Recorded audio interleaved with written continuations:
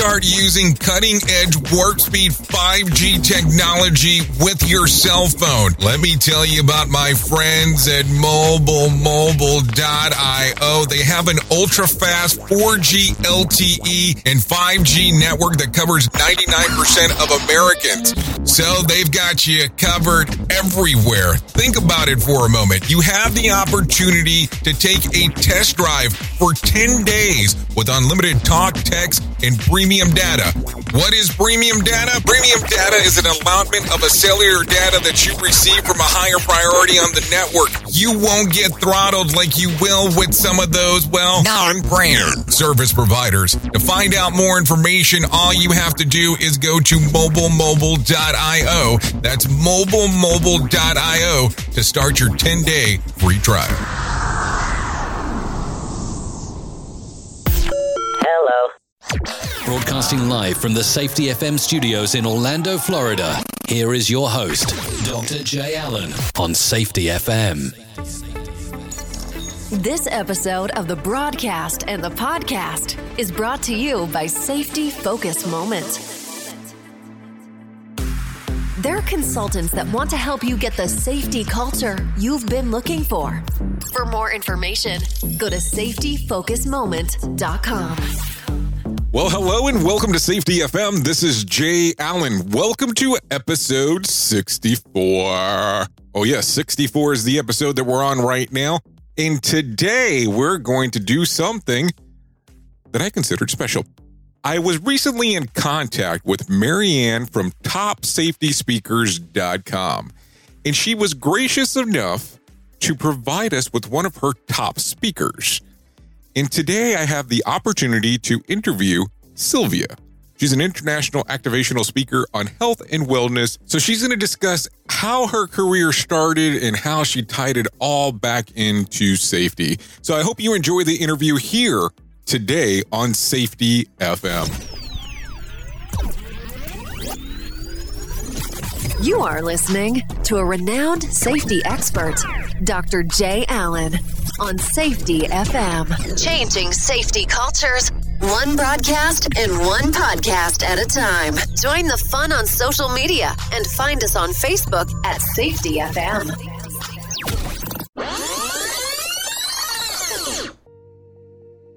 So I appreciate you coming on for me to do this torture to you.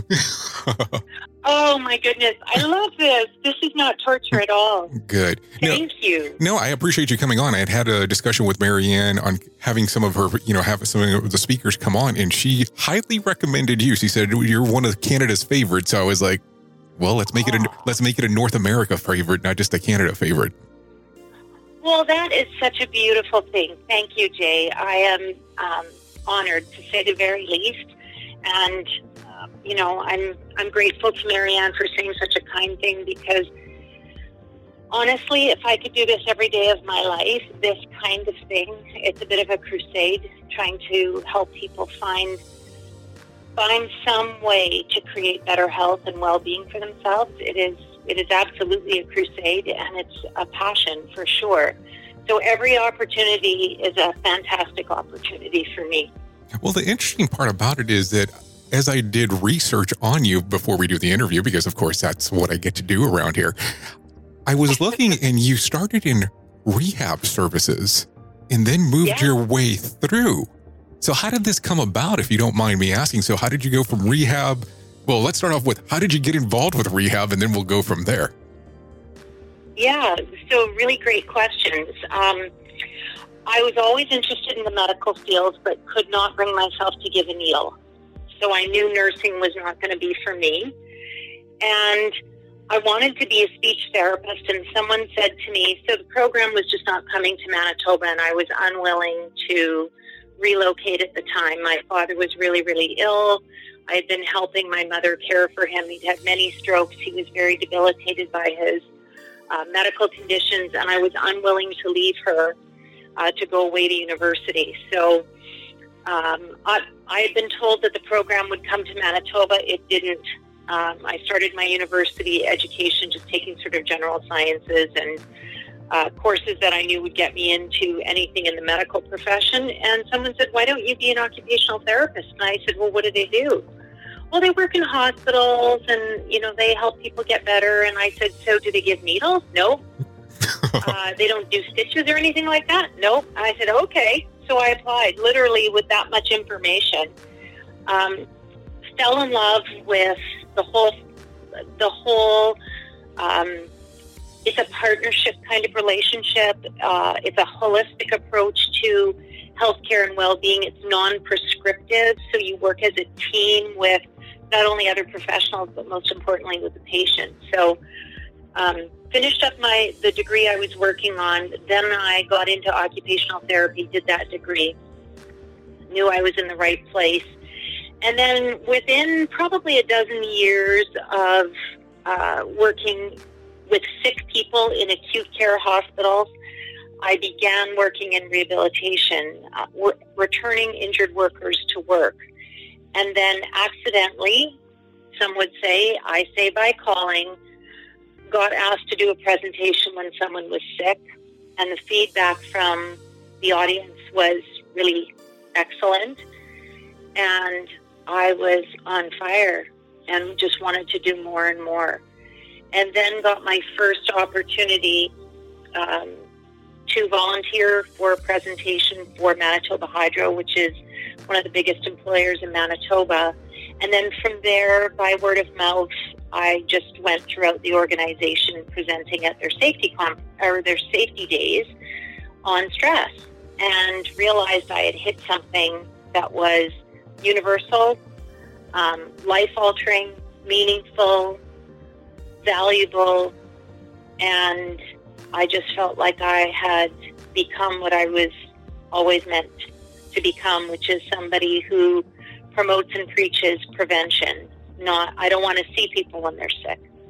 I want to see people before they get sick. So let me ask that question there. How does that transition work for you then when you're going, okay, I'm helping people in rehab day in, day out doing occupational therapy, and then you get bit by the speaking bug, and apparently it's a really good one for you, because the way that it works is if there's so many people that are interested in you doing this, and all of a sudden you say, this is what I want to do, and swap. How do you have that internal conversation first? Because that, of course, let's just be realistic. You're going from a career path of doing this where you're doing occupational therapy with people to potential work in regard to going out into the speaking world. How does that transition occur? Yeah, well, it's interesting because I think simultaneously with the speaking career sort of taking off, I also switched my roles somewhat at the clinic where I was working, from doing treatment and rehabilitation to working with people who had mental health conditions and who were off work because of that, to teaching them skills to prevent their diagnostic condition, so their label, from ever becoming a disability. So I got them back to work, or I worked with them to get them back to work, but then my whole focus was on prevention. How do we make sure this never happens again? Because your condition of depression or anxiety or post-traumatic stress disorder isn't going to go away. So I began teaching them these prevention skills, and that sort of fit so beautifully with what I was trying to accomplish in my public speaking career, which was teaching people preventative tools to maintain health and well-being. And it was such a beautiful fit in safety, because at the time, this is going back to like 2002, 2003 probably, I spoke for 10 years running at the same safety conference in Manitoba, which is the largest safety conference in Manitoba. It was in Winnipeg. It is in Winnipeg every year. And I started introducing the idea of stress and safety being significantly correlated, and began teaching stress management strategies with a presentation that I call Stressed to Kill, and began doing that at the safety conference here. And that was different from the sort of more physically oriented safety stuff that was being done. And at the time, the safety councils across the country were just starting to say, what about stress? But nobody was really pushing it at these safety events. And so we did that in Manitoba. And the fellow who was the head of the safety council here really started promoting that at the national level. And so that's kind of how I married the treatment and the prevention piece, if I've answered your question correctly. Oh, absolutely. But that's the interesting part, because you're saying 2002, you're having these conversations about stress. And let's take a look at it. A lot of people are not having the conversation about this until years later. So you're really ahead of the curve at the time. And so you're having these conversations in front of these large audiences. And what is the feedback that you're getting? There were so many people who lined up after that first, and it was done as a breakout session, so it wasn't a keynote. It wasn't until a few years later that I closed the conference with that keynote by accident. And I can tell you a funny story. It's not a funny story, actually. It's an interesting story about how that happened. But people lined up afterwards to start talking to me and asking me questions about, how do I deal with work stress? And then, so over a few years of doing this, I started to realize that I really needed to focus on the workplace, on workplace culture, because work in Canada, I'm sure it's no different in the U.S., when you look at the statistics, work and finances are tied for first place as the number one stressors that Canadians report. I'm sure, our brothers across the way are no different, brothers and sisters across the way. Work and finances are the biggest stressors that we deal with. And if we spend, this is a Canadian statistic, 74% of our waking hours in activities related to work, and it is our most significant stressor, you can imagine the impact that has on health and on safety. And so I developed another presentation called Respectfully Up Yours. And you have to say it with a bit of a snarl because it's a really tongue-in-cheek kind of, it's a real poke at respectful workplace policies, which are, and I say this respectfully, a bit of a joke, because we have not at all affected the number of stress leaves that are happening in Canada. They're exponentially rising. We're now well over $50 billion a year in the costs. And so we know that respectful workplace policies and looking at psychological harassment in the workplace is having zero effect, because we're telling people what they are not allowed to do anymore. So they're doing something sneakier. Instead of yelling at people and calling them names, people are not being invited to the paint night. That is the team building activity this month. Oh, I forgot. I'm so sorry. I thought you were on the email chain. And then prove that. People are going underground with this behavior. So Canadians, and I'm sure it's no different where you are, we are becoming more and more stressed. And it's the workplace where we see the greatest impact of that, but also where we could have huge impact in changing it. Because we spend 8, 10 hours, 12 hours a day at work, employers need to realize the impact of this on their bottom line, on the quality of life for their workers, on the cost of stress leave, absenteeism, presenteeism. Let's put some effort into creating happier, healthier workplaces so that we can help people live well until they die, instead of succumb to some stress-related illness that, unfortunately doesn't actually kill us, just robs us of our health for the last 20 years of our life. So how is this conversation carried out with most organizations, especially if the upper management or C-suite people do not realize that they have this problem? How would you recommend, a worker bringing this up in regards of, hey, this is an issue that we have going on. Is this a HR-related issue, or do you feel that they need to go to their upper management and have this conversation? Well, I think often these things start with HR or safety. A lot of times these issues come to me directly because one branch of my business is working in production, manufacturing, healthcare, even office buildings, working with injured or symptomatic workers. And so often they will come to me not with a physical symptom, but with more of an emotional or psychological mental health kind of issue. And so I am often the person who goes to management and the union. So critical to link arms with the union. They are your biggest allies when you are can be your biggest allies when you are trying to help look after the culture and the people in a workplace. So often that information will come straight to me. An employee is really struggling with bullying in the workplace, or they're struggling with a mental health condition, and they're having outbursts at work, and they're concerned about keeping their job. So then I can, with them or with their approval, go and talk to management or the union or HR. But often I encourage them to bring these issues forward. But I can tell you, and this is no surprise to you, Jay, a lot of times these issues don't get resolved very quickly. Or probably you can even say probably very gracefully either. Now let me ask let me just ask the question there. Now, Sylvia, do they reach out to you directly before they are quote unquote one of your clients, or do they reach out once they are one of your clients? It depends, Jay. Sometimes people will come to me at a conference, and so my job at that point would be, obviously I can't go to their employer.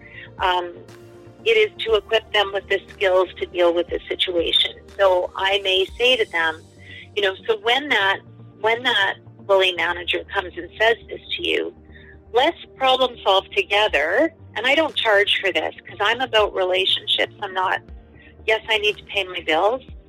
But one of the things I offer every company I work with, and every single conference presentation I do, I leave my email contact information, and I let people know forever, as long as you need help, you can always email me, call me, communicate with me, and I will help. I will answer your email. I will direct you. I will get on a phone call with you if that's what you need.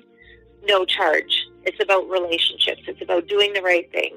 So people will come and they'll have these questions, and I might have a phone conversation with them to help them understand why they're being picked on, what behaviors they might need to change, what kind of conversation they might be able to have, who they should talk to, what the next steps are. And it might start with, have you documented any of this?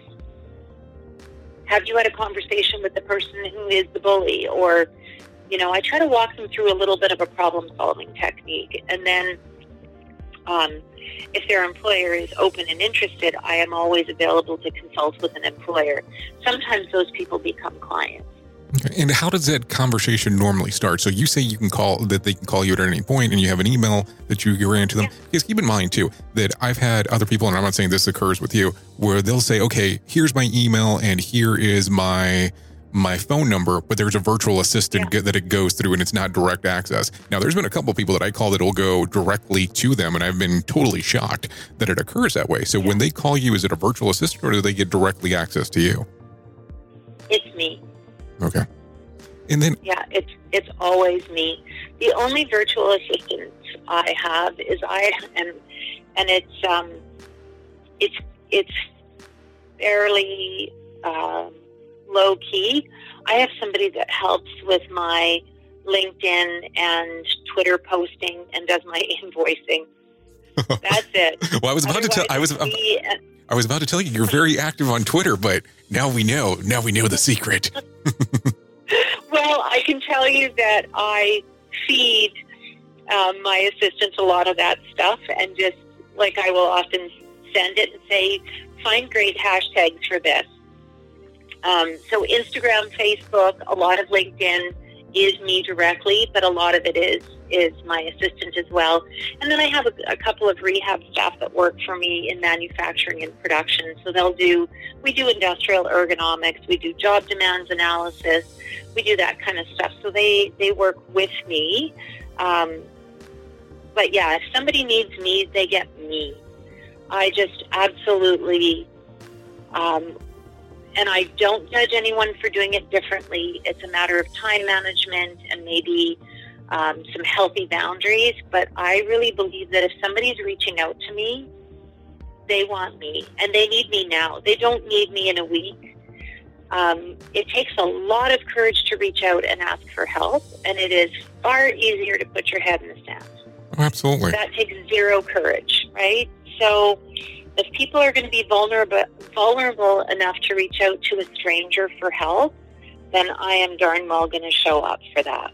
So when you have the conversations with them initially that you were referencing a few moments ago, and you tell them, have they put it on paper that there might be some behaviors that they're doing that could be potentially the cause, how do they normally react to this whole thing? Because keep in mind that if they're asking you for help, they're already kind of in a sensitive area and they're looking for guidance. And when you have this discussion of, well, this potentially might not be working because of X factor that you are encouraging, how does that go? Do you know what, Jay? I've not had anyone ever be offended by that. And I think it's for two reasons. I think number one, I think you'd be hard pressed to find anybody that, and this is not me tooting my own horn in any way, but you'd be hard pressed to find someone that thinks that I'm a phony. And some of that is because I very intentionally, before I do a presentation, create my own energetic output so that whether it's by, I used to have a radio show, whether I'm on the radio, whether I'm on a phone call, or whether I'm in person, that I am not full of BS. So I think that's a really important thing, is that people know that when I say I care and I'm concerned, that this is not smoke. This is the truth. So I think they know that I'm coming from a place of concern and care, and they can trust that. And number two, it's the way in which the message is delivered, and that's always the case in any communication.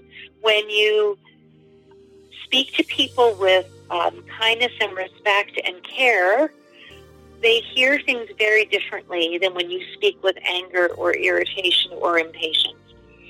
I'm very, very careful about the words that I use, and I often will ask more questions than make statements. So I'll say,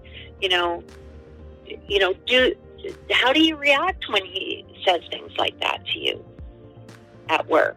And then people will respond, and I'll say, have you ever heard of the phrase, what you permit, you promote? Is it possible that he thinks it's okay to say those things because you say nothing? Is that possible?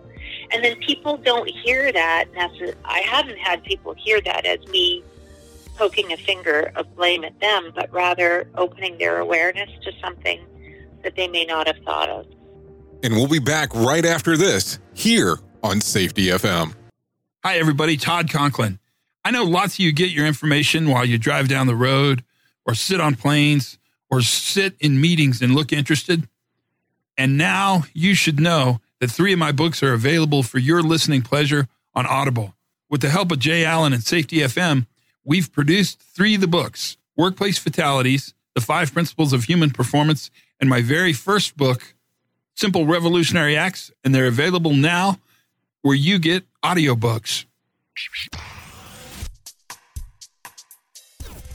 We can all run into issues.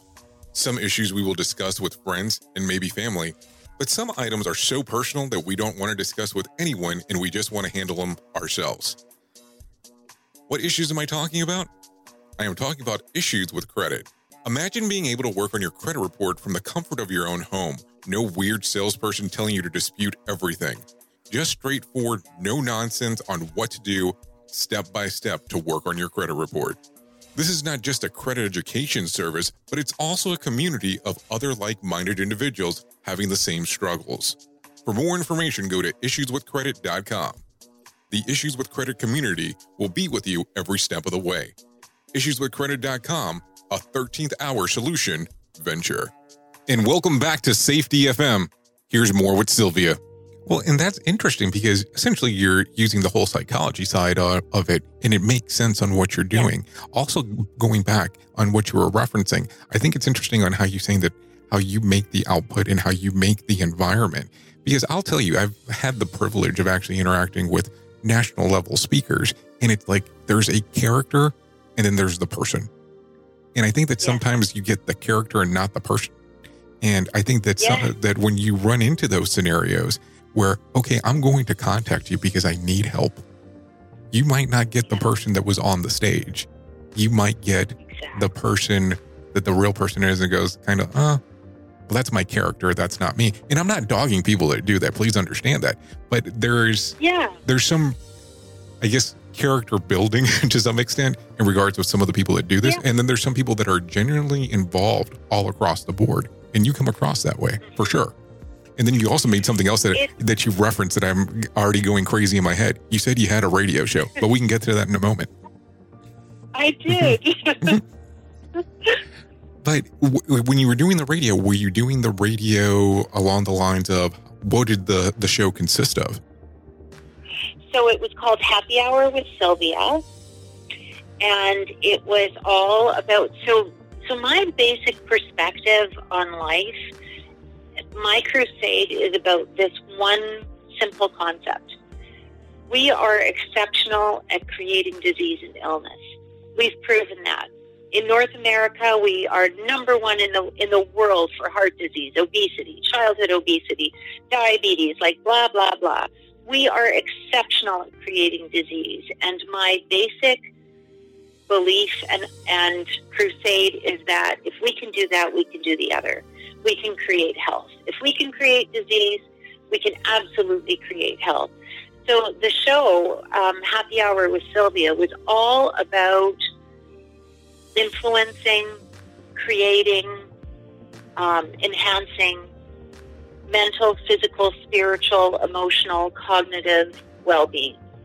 And so I had interviews, I had authors on, I had what I called ordinary, extraordinary people doing extraordinary things, people who had taken a common horrible experience and turned it into something amazing, but not the people who climbed Mount Everest, backwards, naked, on their hands by moonlight. Not those kind of people, ordinary people. Somebody who took her husband's recipes and notes on, preparing marsh ducks and geese, and he was a real conservation activist for the marshlands and wetlands in Canada, and he did mentored hunts and taught young kids how to hunt and how to clean ducks and how to prepare and all this kind of stuff. She took his life's work and created this beautiful cookbook and then sold it with 100% of the proceeds going to Ducks Unlimited to further conserve wetlands. That's how they dealt with their grief, her and her two children. What a magnificent and beautiful way to honor someone and to keep yourself from becoming just engulfed by the vortex of grief. So those are the people I had on my show. And what ultimately led me to stopping the show, Jay, was pure selfishness on my part.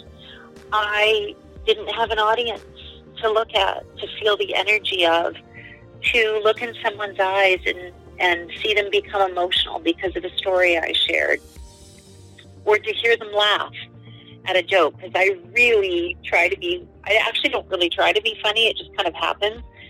And I love playing with people in the audience and wandering through the group while I'm talking and see people feel something that they haven't felt before, or maybe haven't felt in a long time. That was really hard for me to just not have that feedback and that energy. Yes, I had people on the phone and calling in, but it wasn't the same. And my producer was lovely. He would always make eye contact and give me thumbs up and all of that, but it wasn't quite enough. Well, that's the interesting part there, because it is much different standing in front of an audience or sitting behind a microphone, because you don't know how the people are interacting on the other side. And I won't say that I struggle with it, because I like being behind the microphone. I don't mind speaking in front of people, but it's definitely something different when you're standing in front of someone and you can see the initial shock reaction, how they're doing it. And if that's what you're accustomed to, getting behind the microphone and not having like a chat room available or where there's instant feedback, it becomes a little difficult. I entirely understand where you're coming from. So how long did you do the radio show for before you decided to move on? I did it for a year. And at the same time, of course, I was traveling. At that time, I wasn't traveling internationally to speak, but I was traveling across Canada. And I also was working half-time in a clinic, so it was a lot to juggle. And as you know, preparing for a radio show, you might have so my show was an hour with travel time and prep time, because I lived out of the city at the time. With all of that, it was a good 8-hour-a-week investment, and it was a big investment, and I put my heart and soul into it, and I did it for a year, and then I just decided I couldn't juggle everything. Something had to give. And so what I did was I stayed on as a consultant, as a health and wellness consultant, and I've been that for CJOB, which is now owned by Global. They were Chorus Entertainment. I think they're now owned by Global TV. So I still am on with those folks quite regularly as a health and wellness consultant. Something will happen in the news, and I'll get on the morning news program and, give another perspective on it, or I'll go on the afternoon show. What was really fun was the previous afternoon show host would never tell me what we were going to talk about. I would arrive in studio, and I would have emailed her, and you probably noticed I didn't ask you what we were going to talk about either. One of the very few people. I've learned to trust that whatever needs to be spoken will come out of my mouth. Not that I'm always right, don't get me wrong. I'm not full of myself that way, but I've learned to kind of surrender to what needs to happen will happen. And I would arrive in studio, and I'd say to her, "So we're talking about today?" And she'd say, "We'll see." But it was always pretty amazing. Well, that's the best way to do it, because I think an organic conversation comes across better on the air than what it does if you have something that's pre-planned. And I will tell you, I have people that will come on and they'll be national level speakers, and they won't ask me what we're going to talk about. And I'll have people that are kind of coming up the ranks, and if they have a PR firm that's involved in it, well, here we go, because all of a sudden I get a list of what are the questions, what are the orders they're going to be in, and how much time do they have to answer between. And I'm just like, hold on, no, that's not how I do it. Well, we don't know if we can proceed forward with the interview if we don't have a list of questions. And I'm just like, then I'm probably not going to be the guy for you, because that's not what I do. Right. And it's always interesting. Go ahead. Sorry, Jay. I think you actually used the organic word somewhere in one of our email communications, and I was like, yes, he gets me. Well, to me, it just makes sense, because imagine if I had you come on and I was like, I want you to tell me solely about your career between this year, 2001 and 2002, and that's it. And that's going to be the whole conversation. Well, we would have probably already dropped off. But if I look at it and go, let's see where the conversation goes, because there's highlight pieces there that you mentioned that on the research that I had done, I didn't even have that information. So there's more info there. And I just only want to focus on this one thing, this one aspect of you. And I really just want to move around and see what's going on.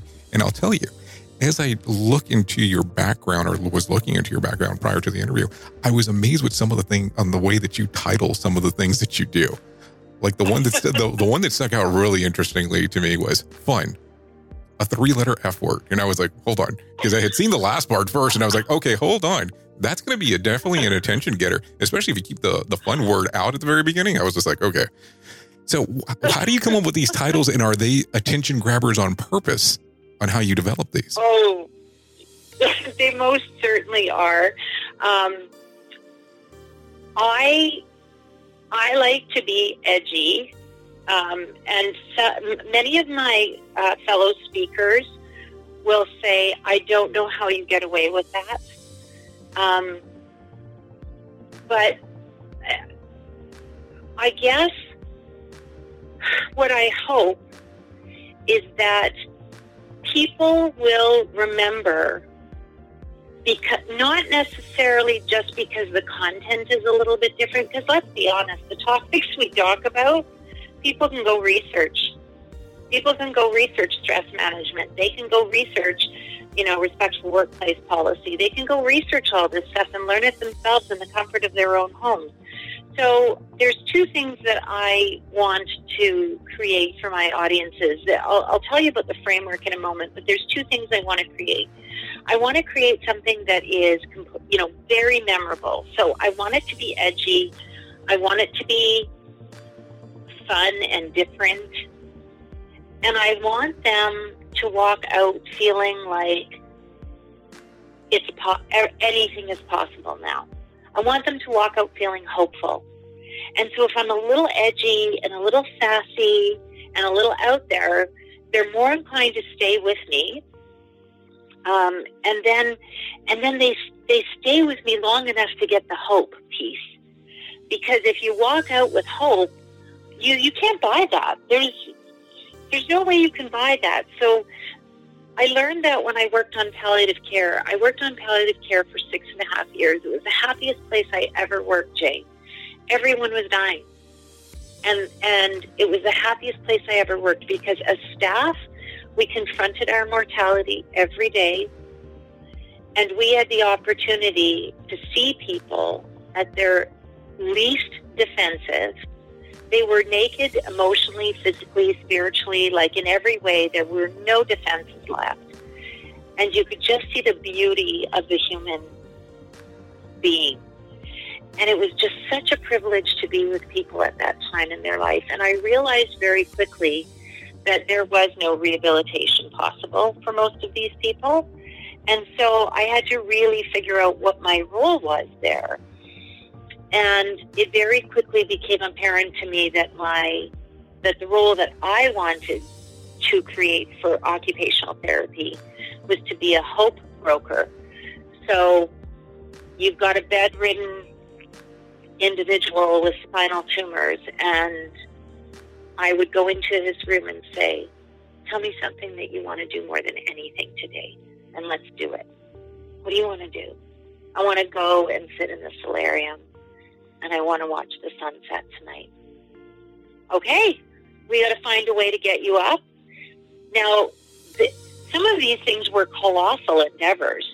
I actually had to have a cast clinic come in and make a full body cast to protect a patient's bones because they would crush when you tried to lift the patient or tried to put him in a sling. So we had to create a full body cast and then put him into a sling and then get him into a reclining chair. It was just very complicated, but we did it. And so hope became the currency. And that's what I try to create for my audiences. And I do that by being memorable and different and sassy and edgy and funny and hopefully genuine so that it's a different experience for them. When they leave there, it's not just another presentation that we have to sit through. So do you feel to some extent that you're a hope ambassador? Is that the way that it would come across? Yeah, that's a beautiful wording. Actually, I love that. Oh, thank you. Yeah. Now, as I play through your website, I have a couple questions here. You have something a program that you reference. It's called SHOP. Could you explain? Right. Could you explain that to the audience on what that consists of?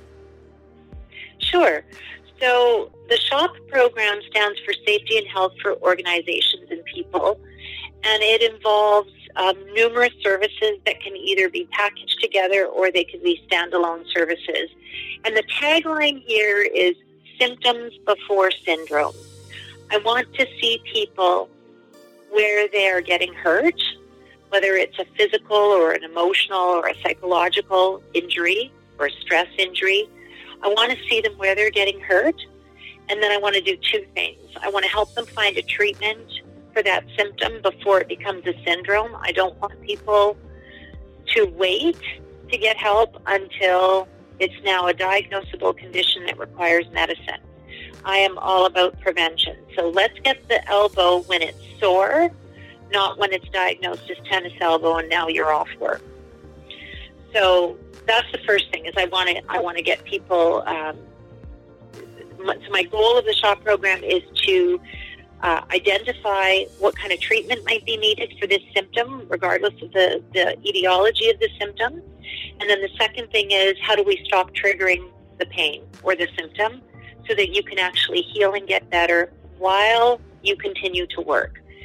If these people are seen in a clinic, and I'm not in any way criticizing physio clinics or work hardening clinics, they exist for a reason and they provide a valuable service. But if I can see you at work, I know exactly why your left elbow is sore, because I'm watching you and I can see that every time you lift this object, you do it with your palm down and your elbow out, and I know, because I understand anatomy, that is going to yank on the tendons in your elbow. So if I teach you to angle your body 45 degrees to that object and to lift it with your bicep instead of your shoulder, now, number one, I've prevented a new trigger or an additional trigger that's going to happen 15 times tomorrow.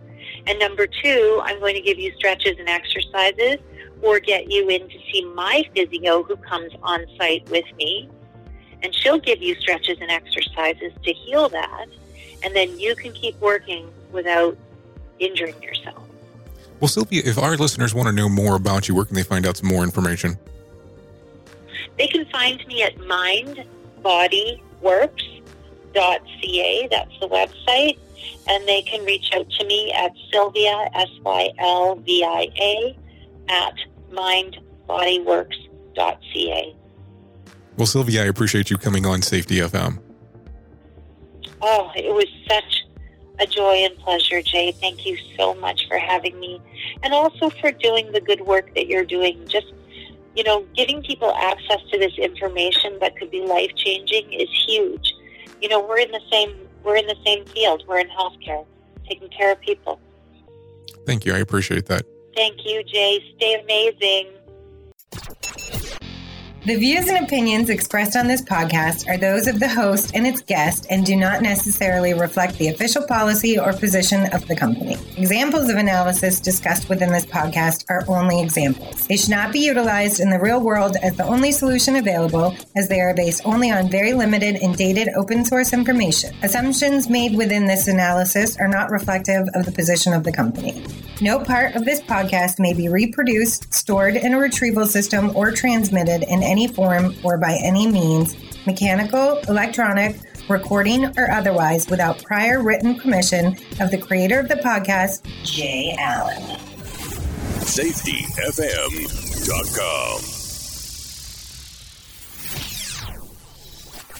Are you tired of not being able to reach the people inside of your organization?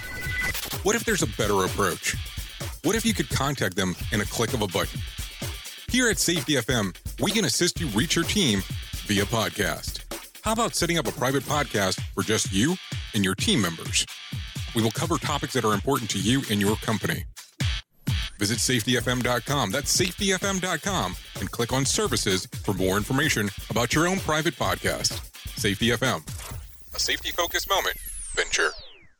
So do you feel like you're missing out on what everyone is starting to do now, that live streaming thing, and you don't know where to start or what to do?